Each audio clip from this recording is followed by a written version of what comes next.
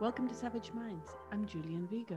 Today's guest is Simon Fanshawe, OBE, a diversity consultant, broadcaster, and author. He is the co-founder of Diversity by Design, which supports organizations to truly diversify their senior people. His latest book, The Power of Difference, Where the Complexities of Diversity and Inclusion Meet Practical Solutions, will be published in 2021 by Kogan Page. Diversity by Design is currently running a significant trial in the NHS of recruiting for difference, the process developed to design out the bias in hiring and promotion. He is currently on the board of Powerful Women, and he is chairman of Hexagon Housing Association. He was chairman of Sussex University 2007 to 2013. He was a non-exec director of Housing and Care 21, a governor of the Museum of London, and he was on the board of Brighton Dome and Festival. Fanshawe was the co-founder of Stonewall and the Kaleidoscope Trust. He was awarded the OBE in 2013 for services to higher ed and made an honorary doctor of the University of Sussex for services to diversity and human rights. I welcome Simon Fanshawe to Savage Minds. Can you talk to us a bit about your involvement in Stonewall, some of the more historic reasons why you got involved to build an organization at the height of the AIDS crisis and that fought for the rights of gay and lesbians, irrespective of all these other names that we see floating about today that we can use to describe ourselves. In the 80s, gay, lesbian meant something. It somewhat still does today. What prompted you to work together with others to build Stonewall? A couple of comments on those things. I should say from the start, I don't think there's a particular problem in and of itself that Stonewall campaigns or works with trans people to support them to campaign for equality. I don't think that's a particular problem. I think it's a strategic choice, and I think the issue for me is the way in which they have gone about it. And one of the things that did happen, and I'll get back to the original question, but just to say, one of the things that did happen during the 80s and then the 90s with Stonewall was that a number of groups, there was Rank Outsiders, which was campaigning to end the ban in the military. There was a group around adoption and fostering, and so on. There's a group around immigration rules. And each of these groups wanted to campaign on something very particular of interest to them. And so what Stonewall did was to support them, office space, resources or whatever, to find their own voice. And I think that's one of the things that, and I'm an old community worker, and I think that's what you do when people say we want to do, you support them to find their voice. And what that would have meant would have been supporting them to embrace the range of trans voices in this discussion so that, people who are trans who can't find a voice in Stonewall because Stonewall excludes them would actually have had an opportunity to talk to other people and find a common platform. Because that's what we did. I mean, what happened, if you think, those of you not familiar with the 80s in Britain, if we think back, I mean, there's an arc really that starts in 1967. And this is the decriminalization of homosexuality. The significance of it was that actually it meant that you could be visible legally. And that's the only thing we've really got is visibility. That is our political tool. And so what sprung up around that, and I remember doing a documentary some years back called The Trouble with Gay Men. And it was a series of the trouble with black men, trouble with old people, trouble with young people, trouble with gay men.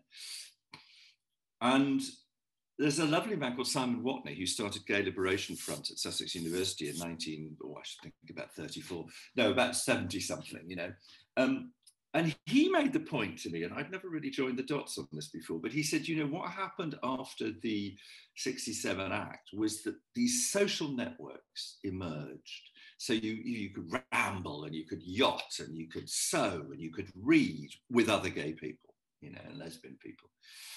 So at the beginning of the 80s, when AIDS struck, and the first person in Britain died of AIDS, I think in 1981, those social networks were the foundation our response to AIDS, which was incredibly mature if you think about it. The money that was raised, extraordinary expertise that was gathered, medical expertise, and the ability to pressure governments and the NHS in this case to take it seriously.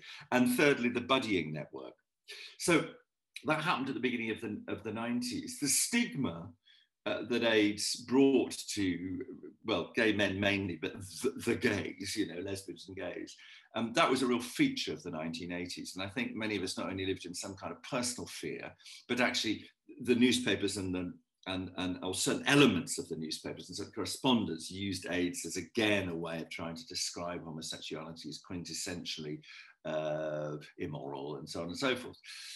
So then what happens at the end of the 80s, some right-wing MPs in the House of Commons started this thing called Section 28, which was designed to prohibit the, quotes, promotion of homosexuality as a pretended family relationship, close quote.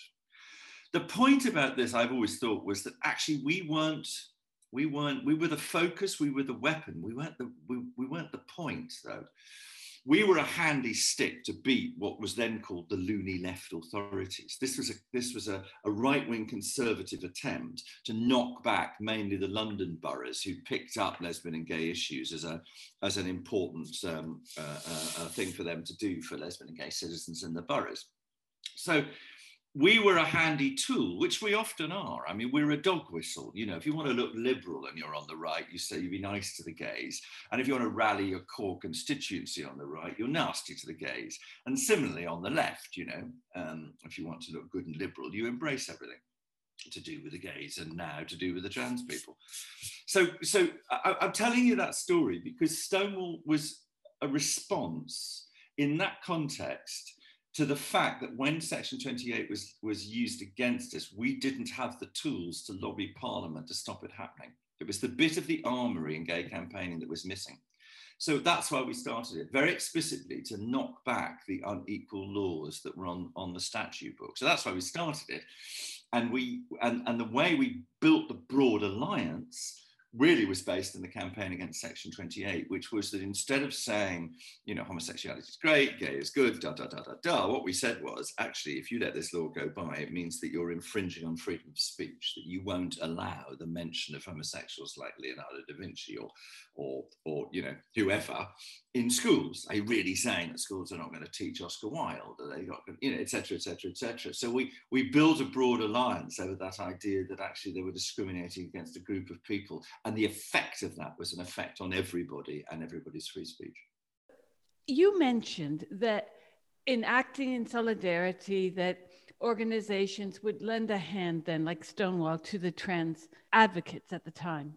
But there were many questions raised for those of us. I was in New York at the time. I had just come back from Europe and saw the T added to a lot of the local gay and lesbian organizations that I had been involved with even.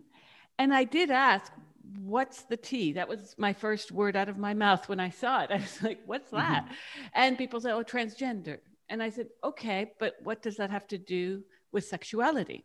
Early on, I noticed that there was nothing to do with one and the other, simply because I had friends who were even drag queens, transvestites in the day called this. Today, many still do use these terms, like Jane County, who was accused of being transphobic for using the word transvestite. There are questions around this for many of us in the gay and lesbian community. What does having an intrinsic, what they argue, gender identity have to do with sexuality? So obviously that came to many people's doorsteps and they accepted it, as did I at the time, thinking, no harm, no foul. But here we are years later. You just mentioned Oscar Wilde. I'm sure you know that the trans lobby has attempted to historically transgender many people. Usually they're the women. The women are the ones getting the brunt of it. They were really men. When we know historically, even as late as the 20th century, people like Frida Kahlo had to dress as men to go to the university. But no, let's rewrite history and pretend that women were just men. And this has been going on. I wrote a piece for Quillette about this, Transing the Dead. Lesbians historically have taken the toll in this transgendering.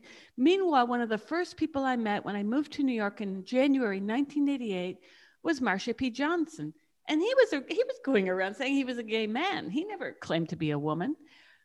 What has gone on that the gay and lesbian organizations, previous gay and lesbian organizations, have not only given the trans organizations or trans organizers office space to taking that on as something that is intrinsic to all of us, where I don't see transgender having to do with any of me, because as a female, I've had to fight against gender my whole life.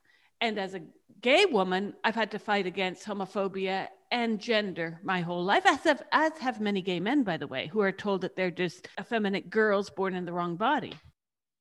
I think I struggle a bit with what the relationship is between sexual orientation, being lesbian and gay, and having a gender identity, being trans. I think that the one of the problems is that the trans rights organizers or activists or whatever, some of them, it's been a Trojan horse for gender ideology. And I think there's a real difference. You notice it in the range of trans voices if you listen to them now, is there's a range of voices who are actually simply want certain specific rights to be enshrined in law, which largely they are in the GRA and the Gender Recognition Act and so on and so forth, which enables people to take advantage of the legal fiction. So a man can transition and get a gender recognition certificate and then be treated for all purposes in the law as a woman. And then of course comes under, there are certain exceptions in the Equality Act, which enable single sex spaces to be maintained. So I think there's a kind of rights group of people who want something very similar to what we started in Stonewall. We were looking simply for legal equality, and that was it. But that became a Trojan horse, I think, for this whole other ideology, queer theory, call it what you will, gender ideology. And that is this peculiar notion, which is that we have a kind of a sort of essential gender identity. One of the things I find confusing about this is that I'm told by those people that everybody has one. And yet, and by the way, not only does everybody have one, but it's theirs to determine, and they know about it, and they are the ultimate gatekeeper and validator of it. But then if I say I don't have one, they say, well, yes, you do. I say, no, no, no. You told me that my gender identity is to be determined by me. It's my self-determination, and I know whether I have it. Well, I don't have one. So there seems to be a terrible contradiction in this. But the point I would want to make is that I think that queer theory, and I can't bear that word, but queer theory and all that stuff, that came in under what was actually a simple rights campaign to enable a certain rather small group of people to live free and happy lives without discrimination. So it was almost sort of, smuggled in. And then what happened was that I think that, and particularly I think universities are responsible for this, is that it gained a sort of academic credence, an extraordinary academic credence. And I think that's a symptom of something much, much bigger. I think there's a much bigger question going on around politics at the moment, which is the triumph of the subjective, the idea that personal experience is unchallengeable as a political statement.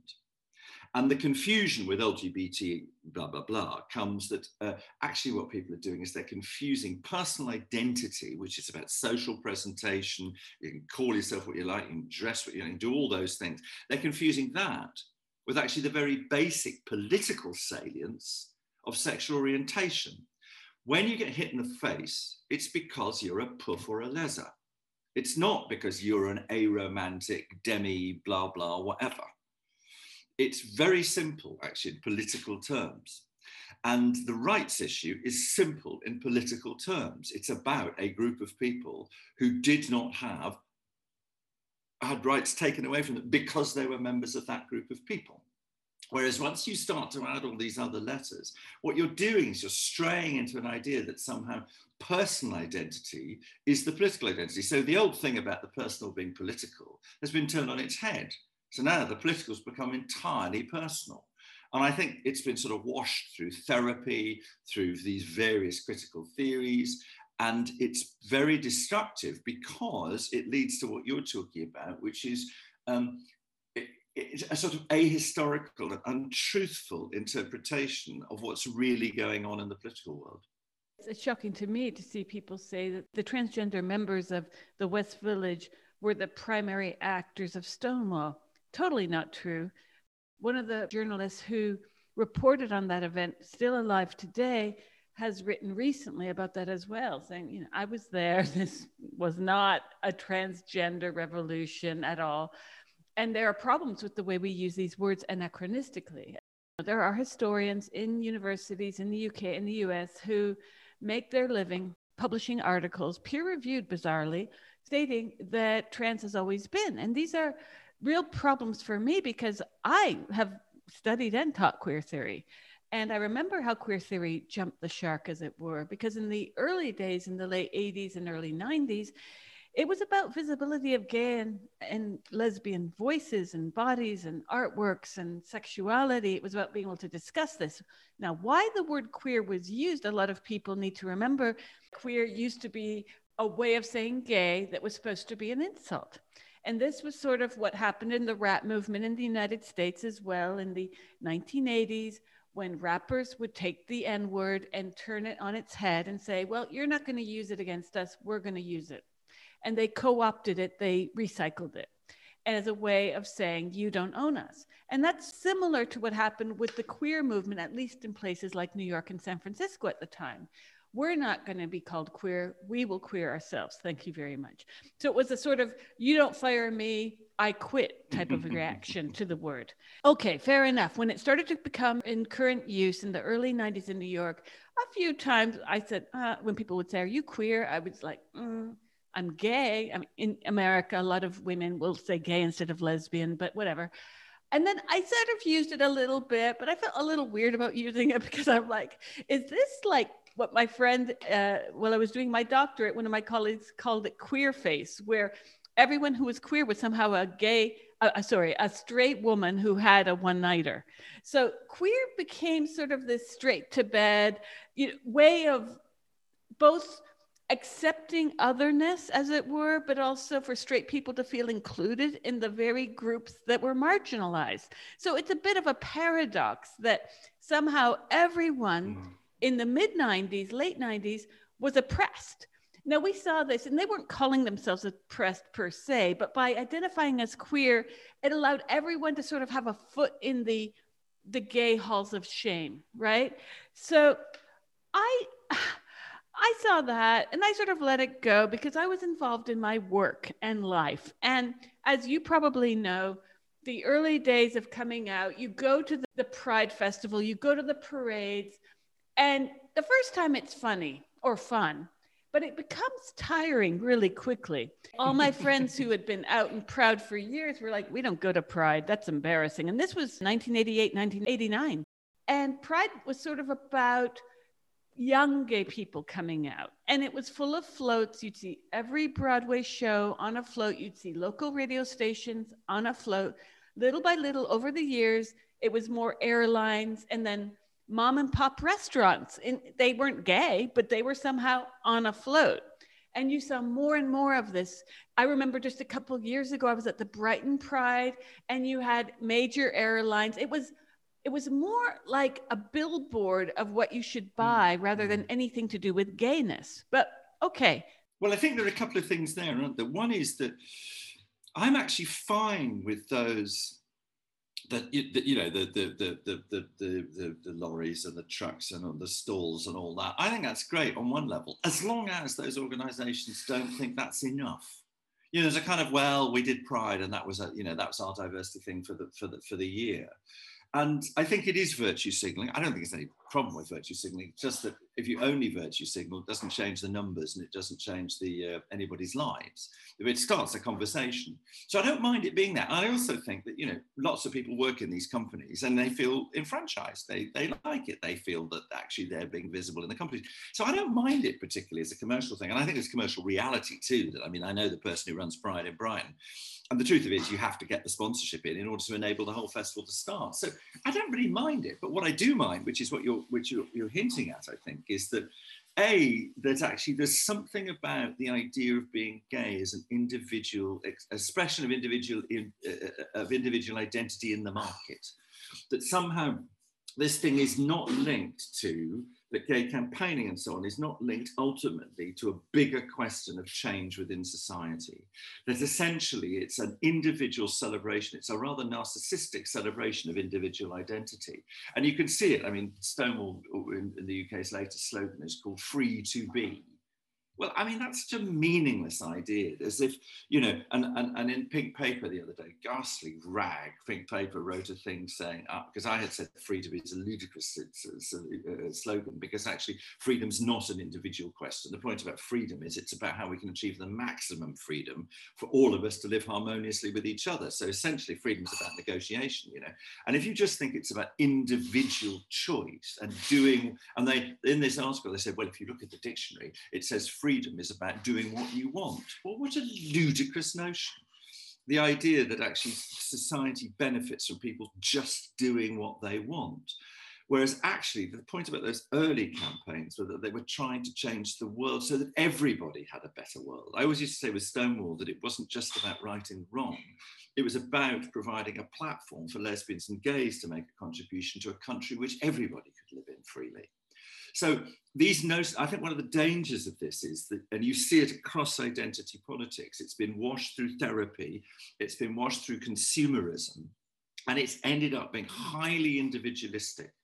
And so this idea that you can, there's the material reality of having a sexual orientation, which is about same-sex attraction that puts you at odds with the law or at odds with your social circumstances such that you get discriminated against. And then there's this other thing, which is all about personal identity, which means that you can bend the language and bend the world by simply announcing that you're gay, that you're queer, or announcing that you're a man, but you're really, to quote one of Stonewall's actors, expanding the bandwidth of being a lesbian, where actually you're a man with a beard who wears a frock who's married to a woman.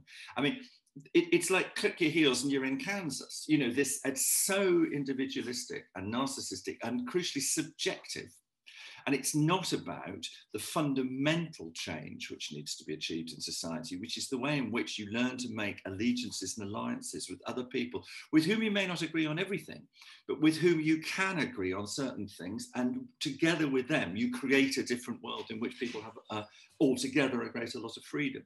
So I find this, as you say, the pride thing sort of, I recognize that exhilaration of the first time you have that first gay kiss in a club surrounded by other gay people. There's something absolutely exhilarating about that. And I get that. And occasionally one can find that again at Pride, that you find it with a bunch of mates and there's just something very, very freeing about it. So I really get the value of that. But actually the pretense that it's any more than a party in which people are celebrating their own individual pleasure, it seems to me, is being lost, and that actually it's being subsumed, campaigning around these issues is being subsumed in notions of individual pleasure, and worst of all, in this idea, the individual self-determination, click your heels and you're in Kansas. I find that absolutely infuriating. Well, that's why a lot of the feminists have come out of the woodwork in recent years over this. I started writing about this in 2012-13. And I had women writing me. Some of them were well-known journalists. Some were professors. I was rather shocked by the number of professors writing me because I thought, aren't you protected by tenure? But they were all saying the same thing. I read your piece, but I'm afraid to speak out. I had a lot of gay men write me too. And I was taken aback by the lack of voices coming out to support. Remember the infamous January 2013 Observer cancellation of Julie Burchill? And that's when it all fell into place for me. That was my watershed moment when I was like, holy cow, this is much worse than what was described to me. Because Pride the year before is when I found out how far things had gone in the UK, especially. I had stepped away from it because of my own work. And I had no longer been involved in queer theory for many years because I thought it was already heading that way and I was a bit concerned. But women have been speaking out because, as you mentioned, being told as a lesbian to have sex, or that you should want to have sex with a man in a frock with or without a beard, being told, but it's a female penis, is some of the most homophobic crap I've ever come across in my life. And I didn't believe it at first when I heard about the cotton ceiling. I was still saying, no, this cannot be true. I was shaking my head saying, no, no, no. And I did research. I spoke to people. I've met so many women over the past few years who've left dating apps entirely because they say there are more men on these spaces than women. Yes, and one of the things that's a real head scratcher about this is that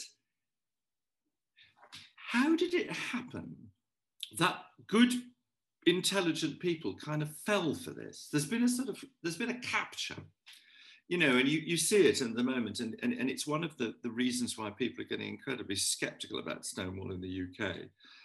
You know, that if you start saying, to be inclusive, we should stop using the word mother and using the concept people who have children. Now, motherhood and mother is essential to so many women as a part of, a determining part of their identity. Not as a limiting part of identity, not as, women go back to the kitchen and just have children, but as a powerful part of who they are and what they do in the world. And yet, somehow, organizations of all kinds and senior, people in these organizations somehow fell for the idea that we should go along with Stonewall, that this was this was a sign that we were progressive or whatever.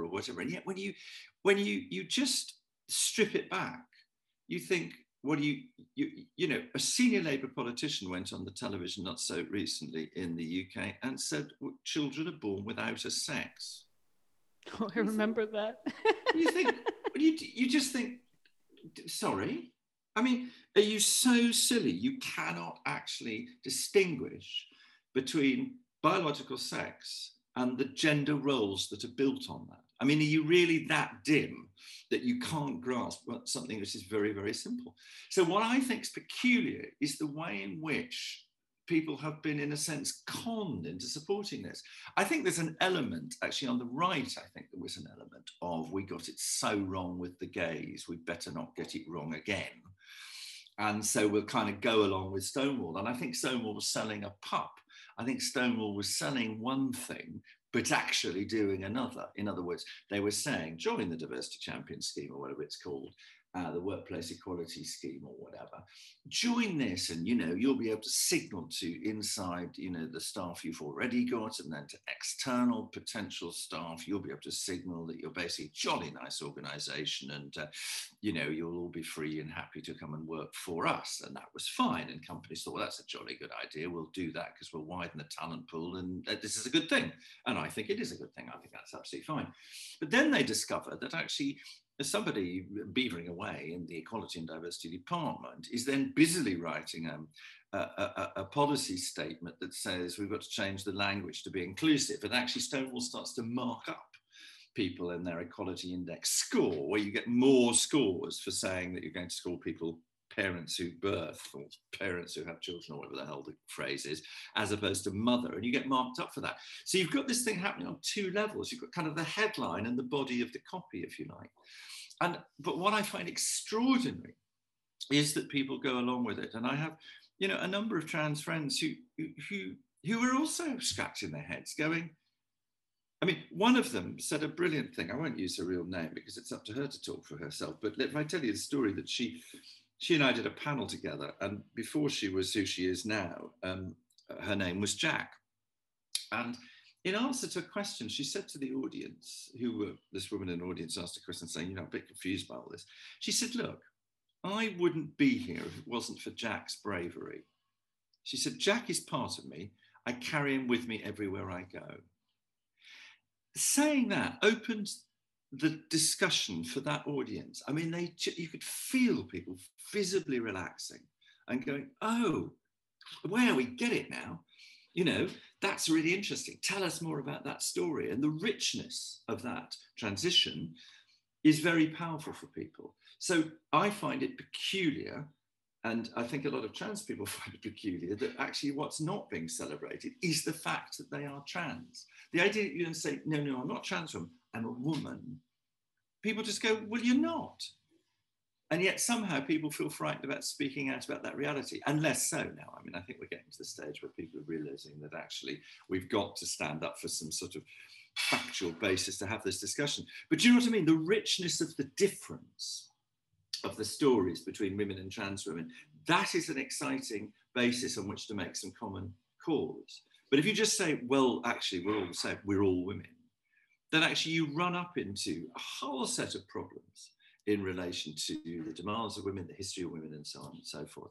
And it's the refusal to acknowledge that those are real material contradictions that I think has run Stonewall and other organisations into such difficulty.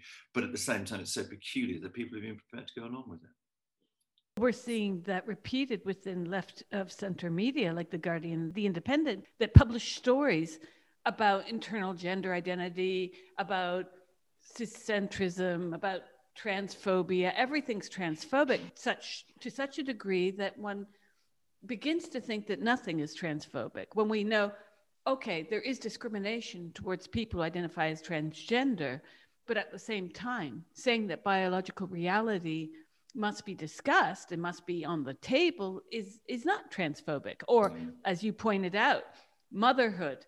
Why are we running around calling 51% of society uterus havers, cervix havers? These are deeply offensive terms. And I'm sure you've noticed that men are not being called prostate havers or front noodlers or whatnot. We're getting a language that's entirely misogynistic and directed at women. And I'm very concerned that so many parts of our societies do not see the misogyny. They just think the women out campaigning, as you've seen this in The Guardian and Independent, they love to run the lie that people who are against, they always say, against transgender people or want to erase their lives or take them from the face of the earth, that we are all a bunch of right-wing, Bible-thumping morons, which couldn't be further from the truth, because you were at the Women's Place meeting in Brighton during the Labour conference 2 years ago. And you've seen a lot of this roll out in front of you, even if maybe you weren't as outspoken at certain points. Why are people not seeing the misogyny within this? Because it's not being levelly angled at gay men until recently. It is very interesting, isn't it? I think the blindness is interesting. It took me, as you say, some time to, I work in diversity, and it is the truth that when I do I do public events for organisations. It happens particularly in the NHS. There is a group of people who always try to cancel me or get me cancelled. So I was a bit cautious, and then I thought, actually, hang on a second. The very basis of my work, the very basis of my approach to this whole area, and it's the basis of the book that I've just written, which is called The Power of Difference, is precisely that. It's the power of difference. And that it's the recognition, the valuing and the combining of difference, which is the true diversity. So the idea that you can collapse womanhood into this clown's pocket of a category that includes some men as well seems to be a complete failure to celebrate the difference, which is where the richness lies. What is, as I say, head-scratching is why at that Women's Place meeting, there we were inside with 150 people, I suppose. I can't remember how many, but that sort of number of people. And outside was a group of maybe 20 or 30 people who banged and, on the windows and tried to disrupt the meeting on the basis that this organisation was a hate organisation. And you think, what is going? I find this so difficult, Julie. What is in the minds of those young people? And I actually have subsequently, I go out and I ask them, because that time I should have gone out and asked them rather than stayed in the meeting in a way. I mean, I love staying in the meeting because I loved hearing the women speak. But I wanted to go out and say, look, what are you trying to achieve? What do you think you're doing by trying to disrupt a meeting of hundreds of women talking about women's experience? What are you doing here? you know, and I find it really genuinely puzzling.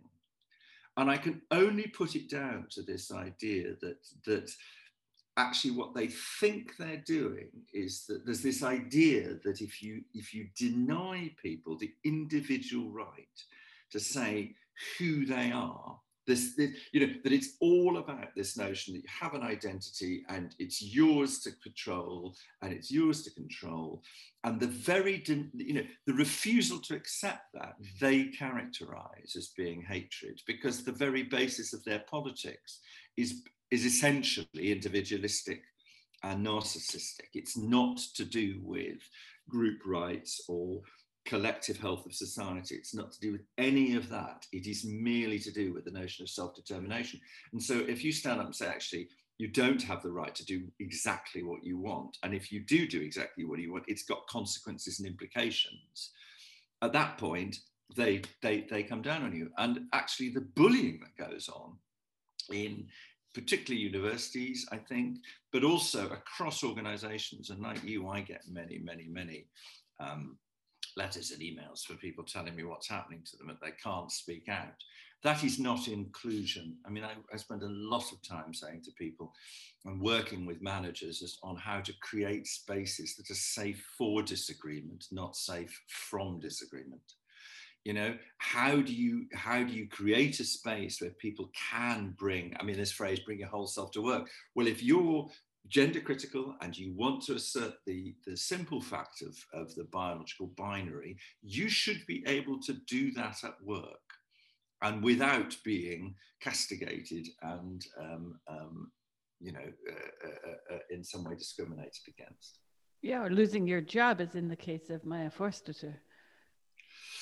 Yes, I mean, you know, that sort of bullying and harassment is unacceptable. I think there are two things here. There's the belief system, which is one set of things. So I think we could talk about the belief system and gender ideology and why it is this incredibly individualistic approach to identity that simply seems to think that language, if you change language, you, in a sense, you do change reality. That's the sort of Judith Butler queer theory approach, isn't it? That literally changing language is changing reality.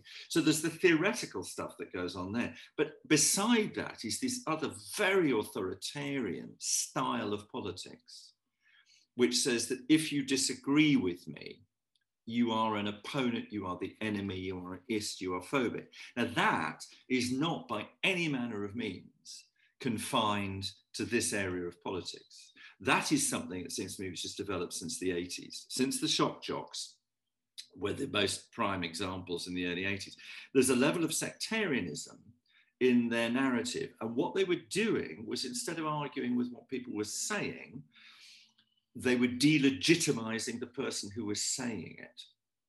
And so what you find here is that it's not what you say, it's who you are. So you get these ridiculous ideas that only certain people can have certain opinions on certain subjects. You know, these kind of ideas. Now, what that does, again, is that individualism, this notion of personal identity, but as a style of politics, what it gets turned into is not so much the news bubbles. These are the echo chambers.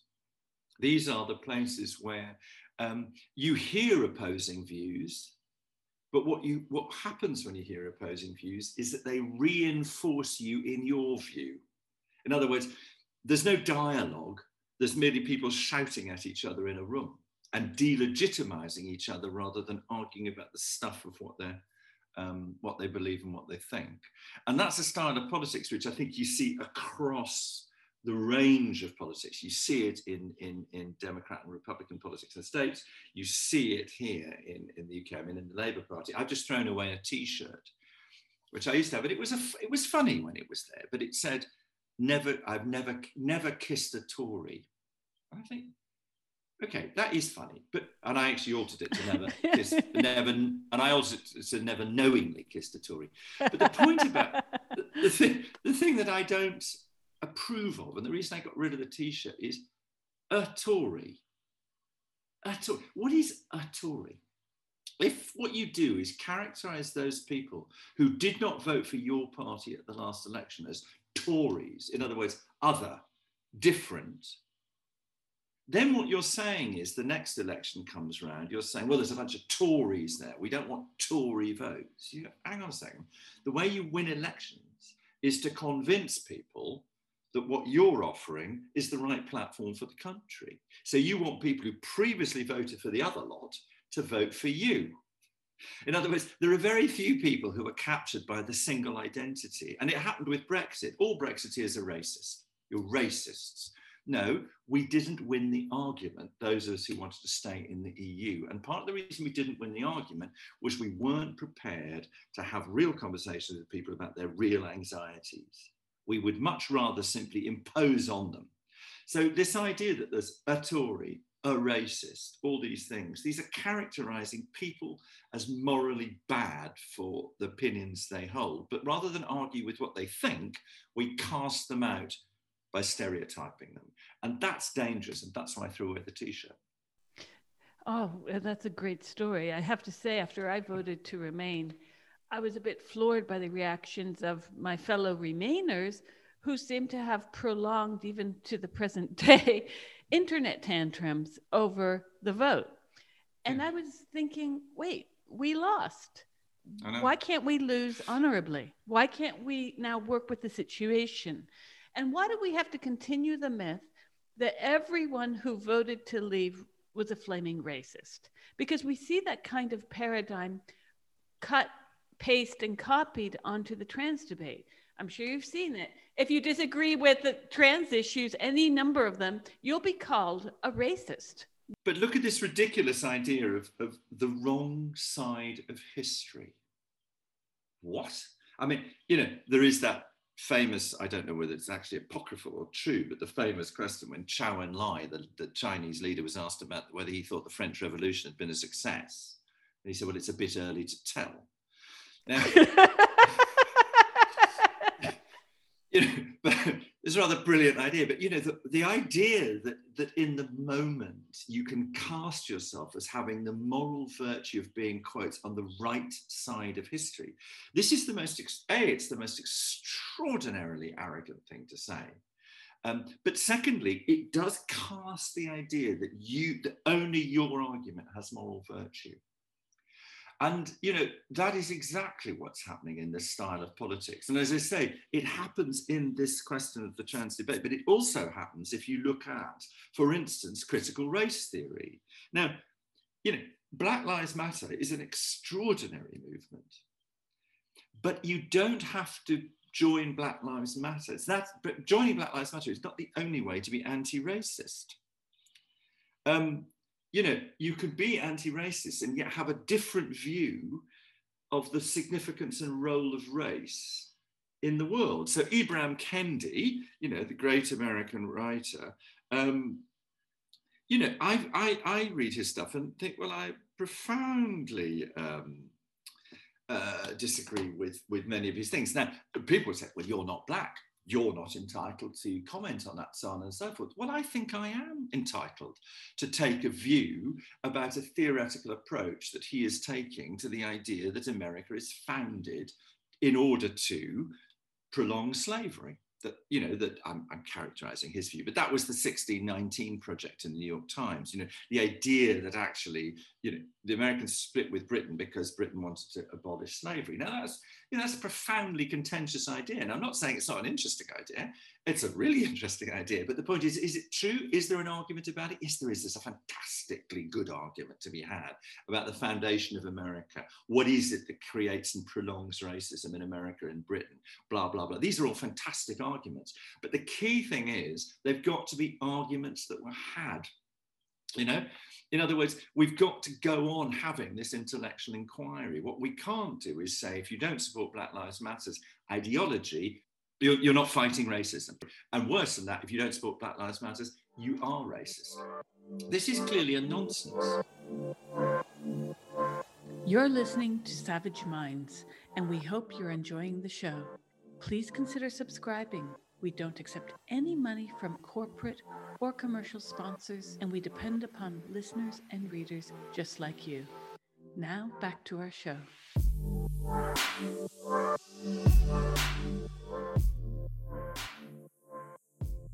Just like your argument against having an internal gender, hence you're cis, it's everyone's guilty by birth of being white, of being cis. And that then turns the tables on any kind of honest discussion we can have about what is sexism or racism or the structures, or the 1619 Project, which was very much critiqued by many a Black American scholar as well. Well, Adolph Reed being one of the most distinguished one of the most distinguished American historians, who actually is also Black, as an example. Absolutely. And he's been on record this past year because he was deplatformed from the DSA in Philadelphia, New York. What's the DSA? It's the Democrat Socialists of America. And he was criticizing something that they had put out right around the beginning of coronavirus, stating that Black people are biologically more prone to this. There is no data for that. There are sociological reasons why the COVID-19 virus hurt certain communities more than others, but it had to do with the number of bodies per square meter of housing, demographics that are linked to economics, not ethnicity. And he was trashed for that. Well, one of the dangers of this stuff, though, is that it's so essentialist. Your essential gender identity. Then there's this idea that as you say, drawing a conclusion that there's a kind of genetic basis or biological basis for race. And I mean, this is really shattering the idea that we can go back to a position where we can argue that actually race is. There's a wonderful comment which I can't remember his name, a brilliant Black educator in a talk that I saw. He made this brilliant comment. He said, the thing is, we're taught that race is important, that race exists, but it doesn't matter. In other words, you don't see race, you must see all people the same. He said, actually, the opposite's true. Race doesn't exist, but it's really important. In other words, race is a nonsense. And if you look at the kind of genetic basis for race, there isn't any. I mean, there's more DNA difference and genetic difference across Africa than there is, between white and Black people. You know what I mean? I mean, there's no biological genetic basis for race. It's an entirely different thing, but as a social concept, it's absolutely fundamentally important to the way in which people are living their lives in countries where there are Black and white people. It's very different, I think. My husband's Nigerian, so his attitude towards race is really interesting because he comes from a Black country. So, he has a rather different view. And so his perspective on living in Britain is very interesting. But what I would say is too, that the important thing about this stuff is that whilst there's an absolute value in people's personal experience, if you think back to Me Too, the fundamental thing about that was, and it was a great slogan to start with, which was that women must be heard. Because that was the problem. Sexual assaults were happening, harassment was happening, but women weren't being heard. No, when women were saying, that happened to me, people were saying, well, yeah, okay. And so they weren't reporting it, they weren't bringing it forward, and when they were, they weren't being listened to. But then the slogan started to just shade over, and you'll notice it suddenly became, all women must be believed. Well, no. You cannot possibly run a system on allegation, on accusations. What you have to have is listening to people's personal experience. So I always say you have to listen to hear, not listen to respond. And you have to honor that personal experience, but then you have to have a trusted process through which we go to resolve what we do about it.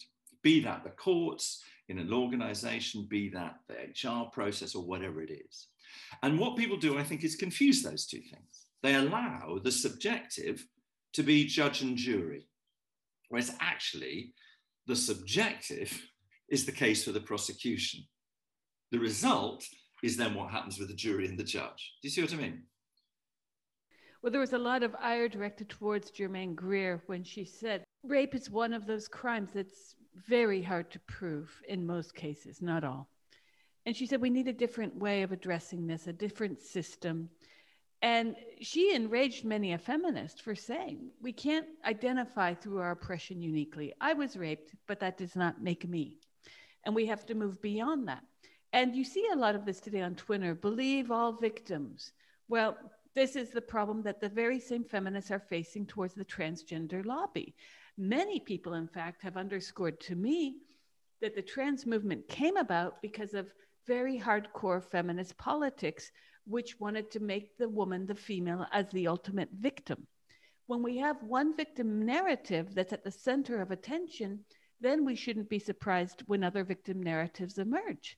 Hence, we have now the trans lobby that calls women like myself cis, and we are de facto oppressors of, let's say, white men, simply because they have a skirt on, which is ironic in a historical sense, troubling, however, if you're simply saying that sex is both immutable and humans are sexually dimorphic. But then skip back to the days of the 90s when AIDS was after Crixivan, 96, then AIDS became treatable like diabetes. And that's when I started to see in New York the T being added to, I love what you said earlier, LGB blah, blah, blah.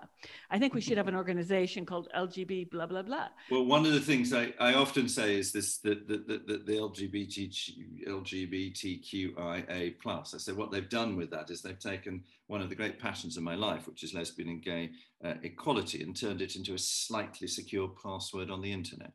And it becomes really hard for someone to look at what's happening today and see that there's any oppression. You have people who are heterosexual, not necessarily homophobic, but certainly they see what's going on. They say, see, the pendulum swung too far. And they're completely unaware that gay and lesbian youth, for instance, in secondary schools, still face bullying. Now, what happened that Stonewall abandoned that demographic for the T? And getting back to your original comment as well, why should a gay and lesbian organization be helping out people who identify as something that's sort of not related at all? And I know you might make the argument that it is, but I'll tell you something. I get this on the internet. People will say, well, there are transgender people who are homosexual. Okay, I'll run with that. But then let's deal with just LGBT organizations as just that. Why is it that Stonewall embraced the T, but they wouldn't have embraced, let's say, a local golfing organization that wanted an office space?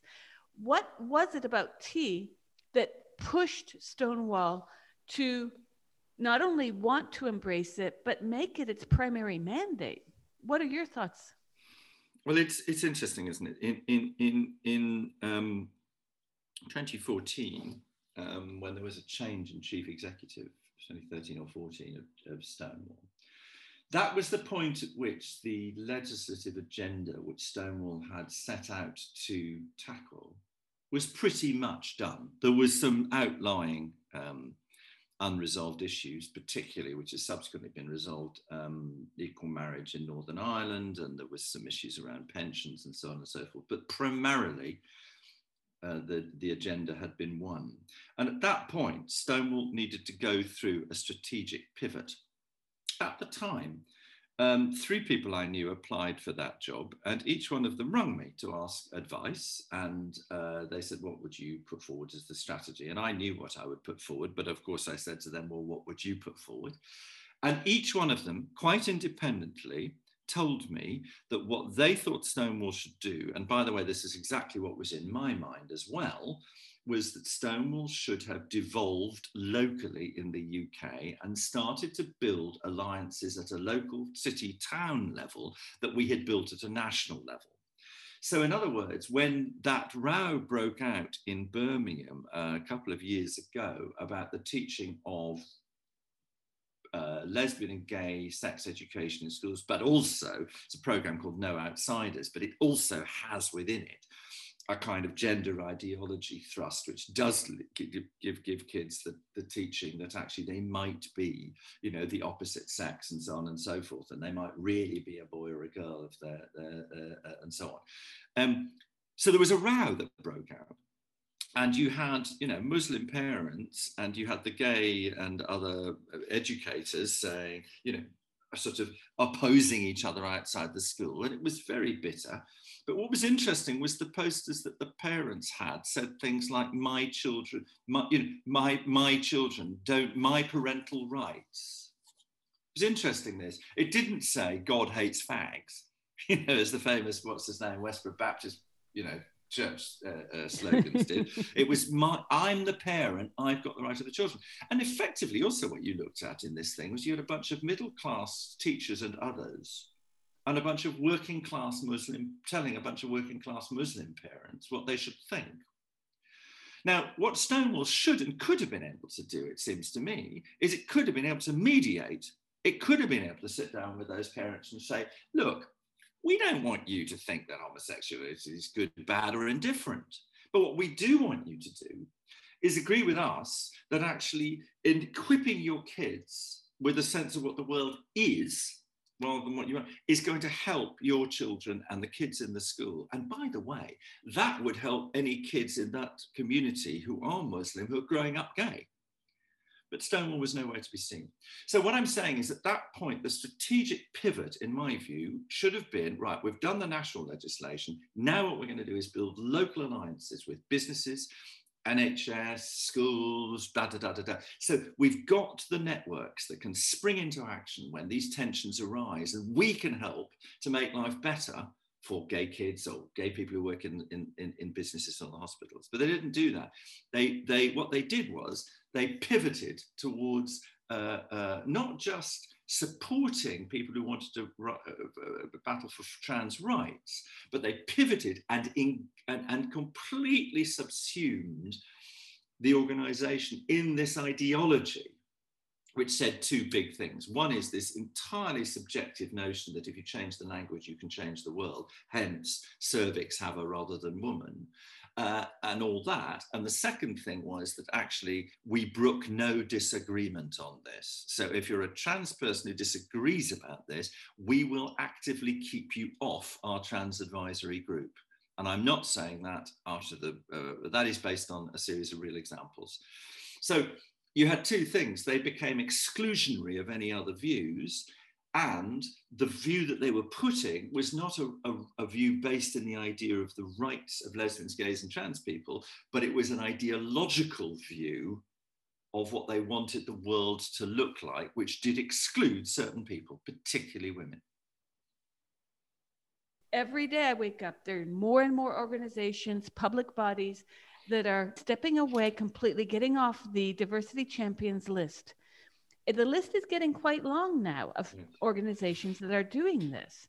And in your piece last Monday for the Daily Mail, you wrote about this. You said, not according to Stonewall, an organization which on its masthead claims to want to create a world in which everyone is free to be, but in reality has become single-mindedly focused on a particular and by no means universally accepted approach to trans rights. Free to be only if you agree with Stonewall. So we're seeing now many organizations, the government as well has spoken out about this, questioning even using public funds. 2,500 quid for bad legal advice, according to the Reindorf report. So I worry here, this is my thought, where NGOs are allowed to get a seat at the table to inform public policy. Where were the women being asked at the table back in 2004 for the Gender Recognition Act? The GRA went in and not a woman or a women's organization was asked to be at the table. Now you have, years later, Stonewall having a program that businesses and organizations pay heavily for. The legal advice is questionable. I think many are correct in saying it's inaccurate in terms of the misinterpretation of the Equality Act. And you have businesses that, it reminds me of that scene from Cinema Paradiso, where the priest rings the bell every time there's a slightly uncomfortable scene of kissing or any kind of sexual innuendo, and he rings the bell so that the person in the back room can cut that scene out of the film, so it's prepared to be shown for the local village. Why has Stonewall been given that bell to ring to decide an ethos of what is or is not acceptable, what is or is not homophobic or transphobic? These are questions I have. I'm concerned that women are being threatened at their place of work, We know already of people who've had to be assigned a bodyguard in the case of Selena Todd to go to her lectures, the cases of many women having lost job contracts, their jobs. I know of someone who's lost his housing for hosting an event. Why is it that these organizations have so much power and government bodies seem to not be vetting to what degree unelected bodies, because they're not elected, are being allowed to shape policy? Stonewall built some credibility. And I can remember when I was still involved, which is, a long time ago.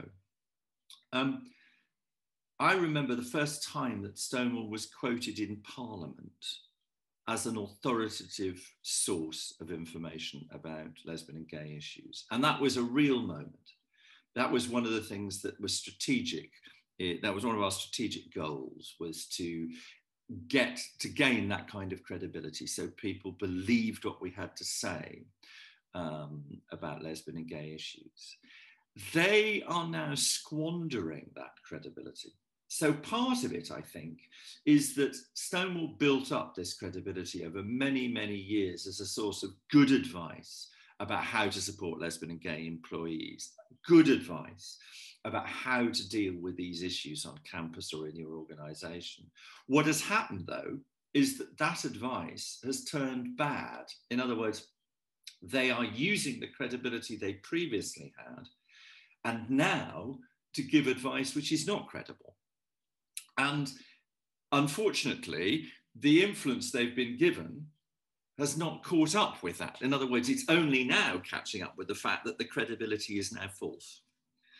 So there's been a lag in that. I don't think there's a problem with seeking specialist advice. So if you're an organization and you want to think about really effective ways of creating the space in your organization for Black people and brown people to ascend up the organization to the extent of their own ambition. If you want that, well, you seek advice from people. And there are people who are, some of whom are Black and brown, some of whom are white, but who have gathered together sufficient basis of research and experience that they can help you determine really good policies. I do that the whole time. People ask me into their organizations to help them build staff networks, to help them build talent pipelines, to help them unblock the blocks that genuinely exist for certain groups of people in the organization. So I would be, cutting my own throat if I said that I didn't think that you could go and seek reliable and dependent outside advice from specialists in the area. And you do that in all sorts of ways. So I have no problem with that. The danger comes when the advice is not reliable. So I would say that when I advise an organization, I am really clear. I have done the research, I have looked at the experience of clients, and what I'm doing is giving people the best advice possible based on the facts of the situation. What Stonewall is now doing is giving advice that is not based on the facts of the situation. It is not, for instance, giving correct advice around the Equality Act. And it claims that there are judgments on the Equality Act subsequently that have enabled that actually support their advice. But the classic one is that Stonewall says that as of right, all people who self-identify as trans have of right the ability to be in women's spaces, that you must have gender-free loos, da da da da da da da da. That is no, that as the report said on Essex University, that's how they want the law to be, but it's not how the law is. There are specific exemptions in the law which enable organisations for proportionate and legitimate reasons to exclude trans people from trans women from women's only spaces. Now, the rights and wrongs of that we can debate. How you do it in particular circumstances we can debate, but the point is it's not as of right, whereas Stonewall is telling people, in order to be an inclusive organisation, you must do this because this is what the law says. Now that's simply wrong. So whatever you may think about what you'd like the law to be, if you're in a position of responsibility as they are, you've got to give advice as the law as is, not as you want it to be. So those kind of flaws are undermining the credibility of an organisation. And I think it's perfectly reasonable for big organisations to rely on lobby groups and so on and so forth for good advice, but it must be good advice. and it must be credible advice. And that's where Stonewall's gone wrong, is they've mistaken their lobbying, their desire to change the law, with the advice they give to people about the law as it is now. There seems to be some degree of uncertainty about the future of some of these organizations, like Mermaids as well, given that now there's a challenge towards LGB Alliance's charity status. What is that about? It looks on the one hand like sour grapes, and on the other, it looks like they're worried about competing economic interests. Well, it is interesting that they say in their submission that actually Mermaids are saying that their potential funding is threatened by another organisation, competing for the same money. Well, I mean, that's an absolute no-no. I mean, people give to the charity that they want to give to, and that's up to the charity to make the case to potential donors as well as they can and get the money. I don't think this is a legal case with any basis. I think this is vexatious. I think this is harassment. I think what they're trying to do is they're trying to simply stop. They're trying to put barriers in the way of the LGB Alliance doing anything that it wants to do. I think that it's literally a form of harassment. They're trying to take up the time and money of the LGB Alliance because, for ideological reasons, they've got themselves in the position of thinking that there's something illegitimate about lesbians and gays organising on their own. Well, there clearly isn't anything legitimate, and the idea that one group of charities is attacking the right of another charity to exist feels to me that is not within the code of conduct of a charity. And I think it's foolish of them, because if the appeal judges end up saying that the LGB Alliance is in some way not deserving of charity status because of the ideology or the politics that it has, well, be very careful about the cases that then come towards Mermaids and towards Stonewall, saying, actually, the same rules now apply to you. So you will not be able to be political, to lobby, to this, that, and the other. So I think they should be very careful about what they wish for. I think it's vexatious, really. It's just a form of harassment. To just try and yet again create hostility towards the Lesbian and Gay Alliance. Well, it seems so, because Mermaids has absolutely nothing in common with LGBT Alliance. In fact, when it formed, Mermaids was quite outspoken about how they stood at the opposite poles of arguments. Hence, how would LGBT Alliance threaten Mermaids? I mean, it's a bit like saying, I don't know, but there must be atheist and non-religious and humanist charities. I assume there are. I mean, I don't know whether the Humanist Association is a charity, probably something, but there must be those kind of charities. And also you've got a load of religious charities. Well, we don't believe in God, you believe in God. Well, that's the opposite end of the argument, isn't it, really? So it seems to me a ludicrous argument, a really ludicrous argument. And also charities are not set up on behalf of everybody. It's perfectly legitimate to set up a charity which seeks to educate the public or to argue for human rights on the basis of a particular group of people. You don't have to argue for everybody. You can focus on a particular section of the population. So I don't see really where the case is, I must admit. So I can only assume that it is, and it's led by this curious man, Jolyon, I don't know how you pronounce his name, Jolyon Maugham, I think. This is a person who spends his time basking in the reflected glory of the Good Law Project, as it's called. Jolyon Maugham is a person who makes his money helping wealthy individuals avoid tax. Now, that's something which many of us think is not good law. We think that's bad law. And as you can see at the summit at the moment, there's an attempt by the richer countries to ensure that big organizations pay lots of tax. Well, he spends his time trying to help people not do that. So I think it's questionable, really. Well, there are many people out there who believe that a lot of what is pushing the gender ideology lobby is completely market capitalist based.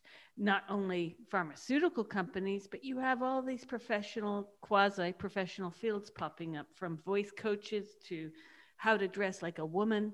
And it's quite ironic to me that no one's seeing the misogyny in this, when you see things being written about how, even in police guidance, to treat the suspect as a woman. What does that mean? I don't want to be treated as a woman. I thought that was the whole idea of the suffragist movement and women's rights movements over the past 120 years, if not more. Why is it that an organization like Stonewall, that had its nose to the ground at the height of the AIDS crisis, that did so much good, has now pushed the most sexist tropes? This is why I don't think anyone should omit the importance of what's going on, because this is really putting women back in our place.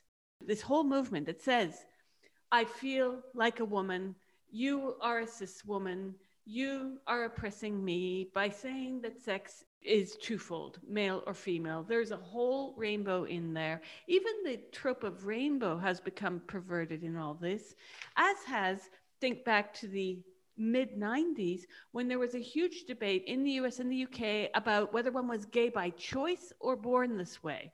And the born this way was a slippery slope of getting people to believe that they can't help it, so we'll have to accept them. It's not like they're hedonists and they can change their behavior, but they can't. They're like diabetics. I think that, well, there's two or three strands in that. One is that there are different agendas in here that are criticizing Stonewall. There is there's what you might term the sort of evangelical or the more right-wing Christian agenda.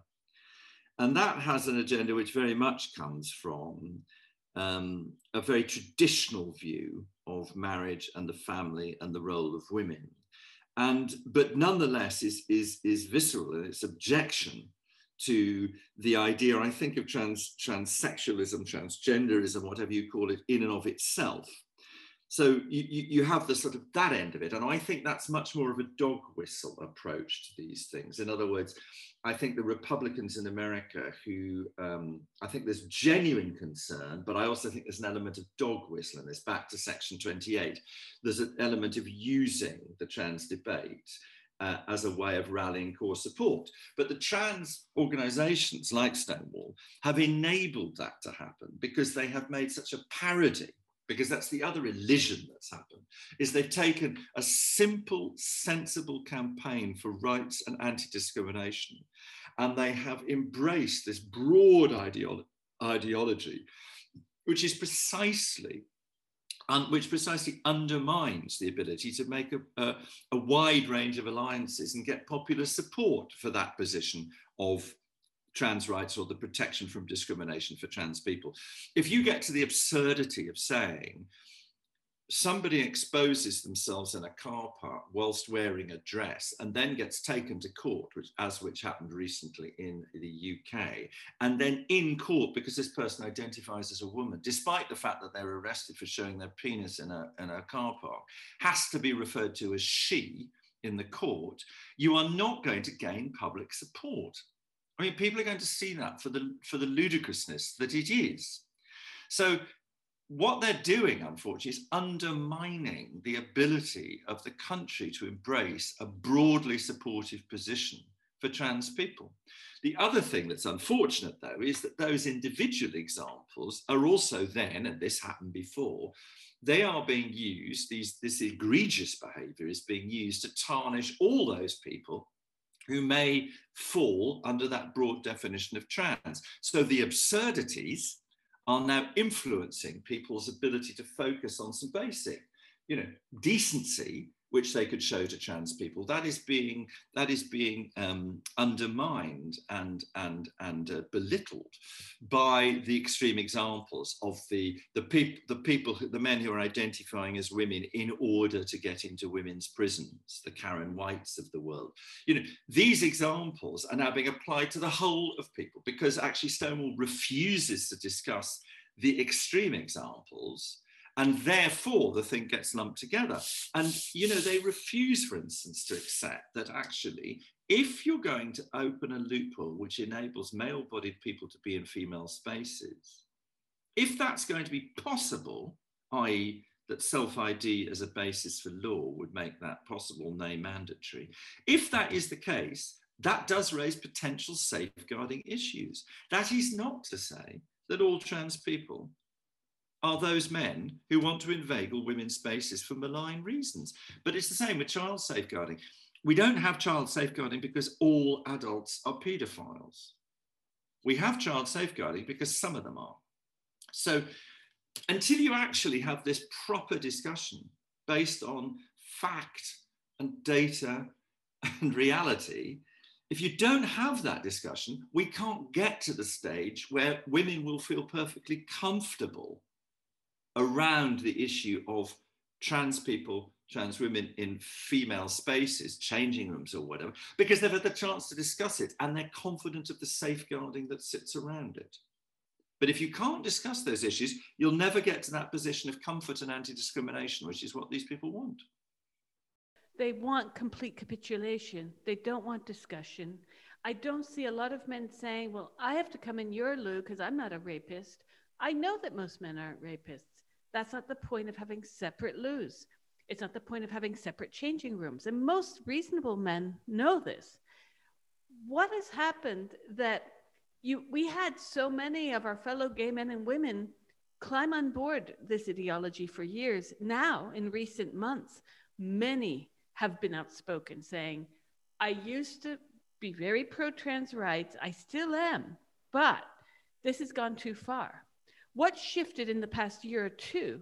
Well, I think it's becoming aware of this shift from a simple case around rights and fighting discrimination, which is what Stonewall, that's its function in life.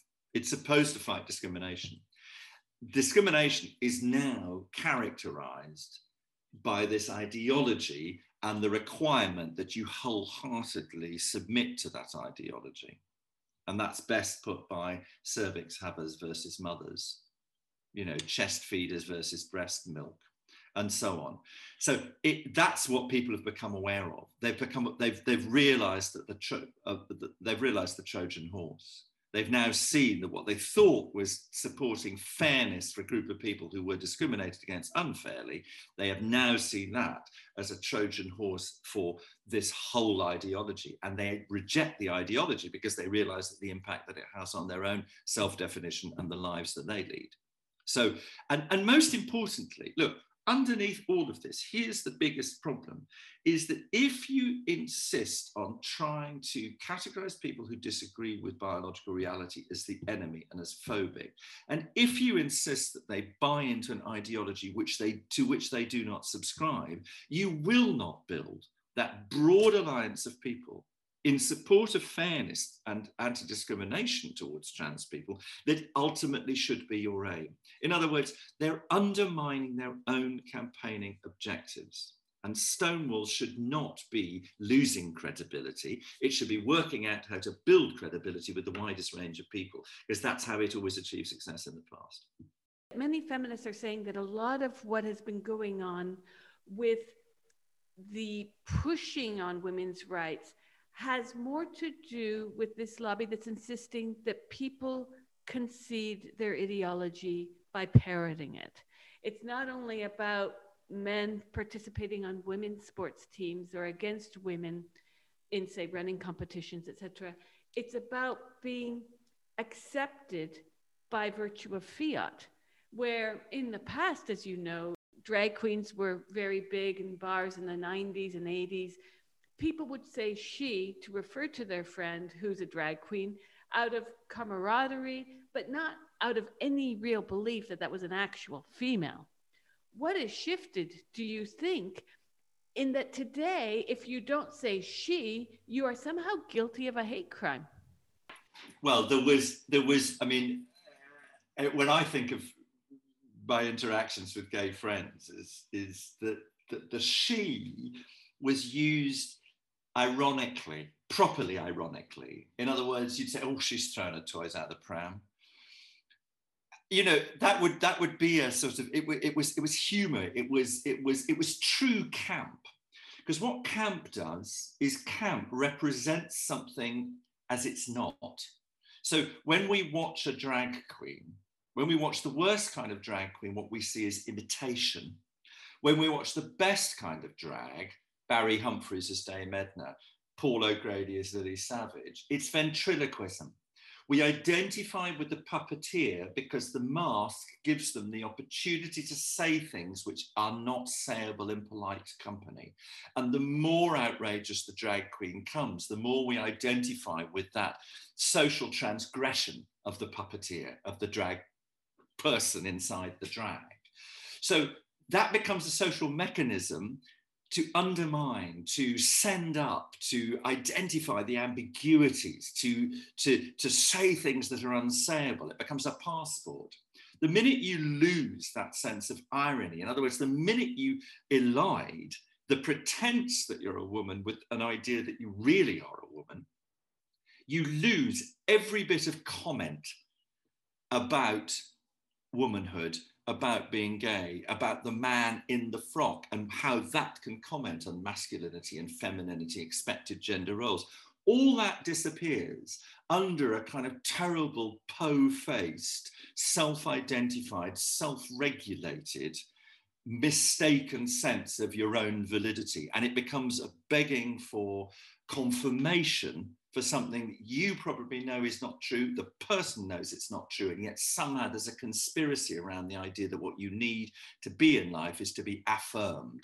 Whereas what drag was, and what, you know, gay men calling each other she was exposing, in that case, the flaw in masculinity. When they said, oh, she's, you know, when I used to say to my friends, oh, she's thrown her toys out the pram again, that was me taking the piss out of John's masculinity and his desperate attempt to maintain his masculinity while behaving like a 5-year-old child and a little girl.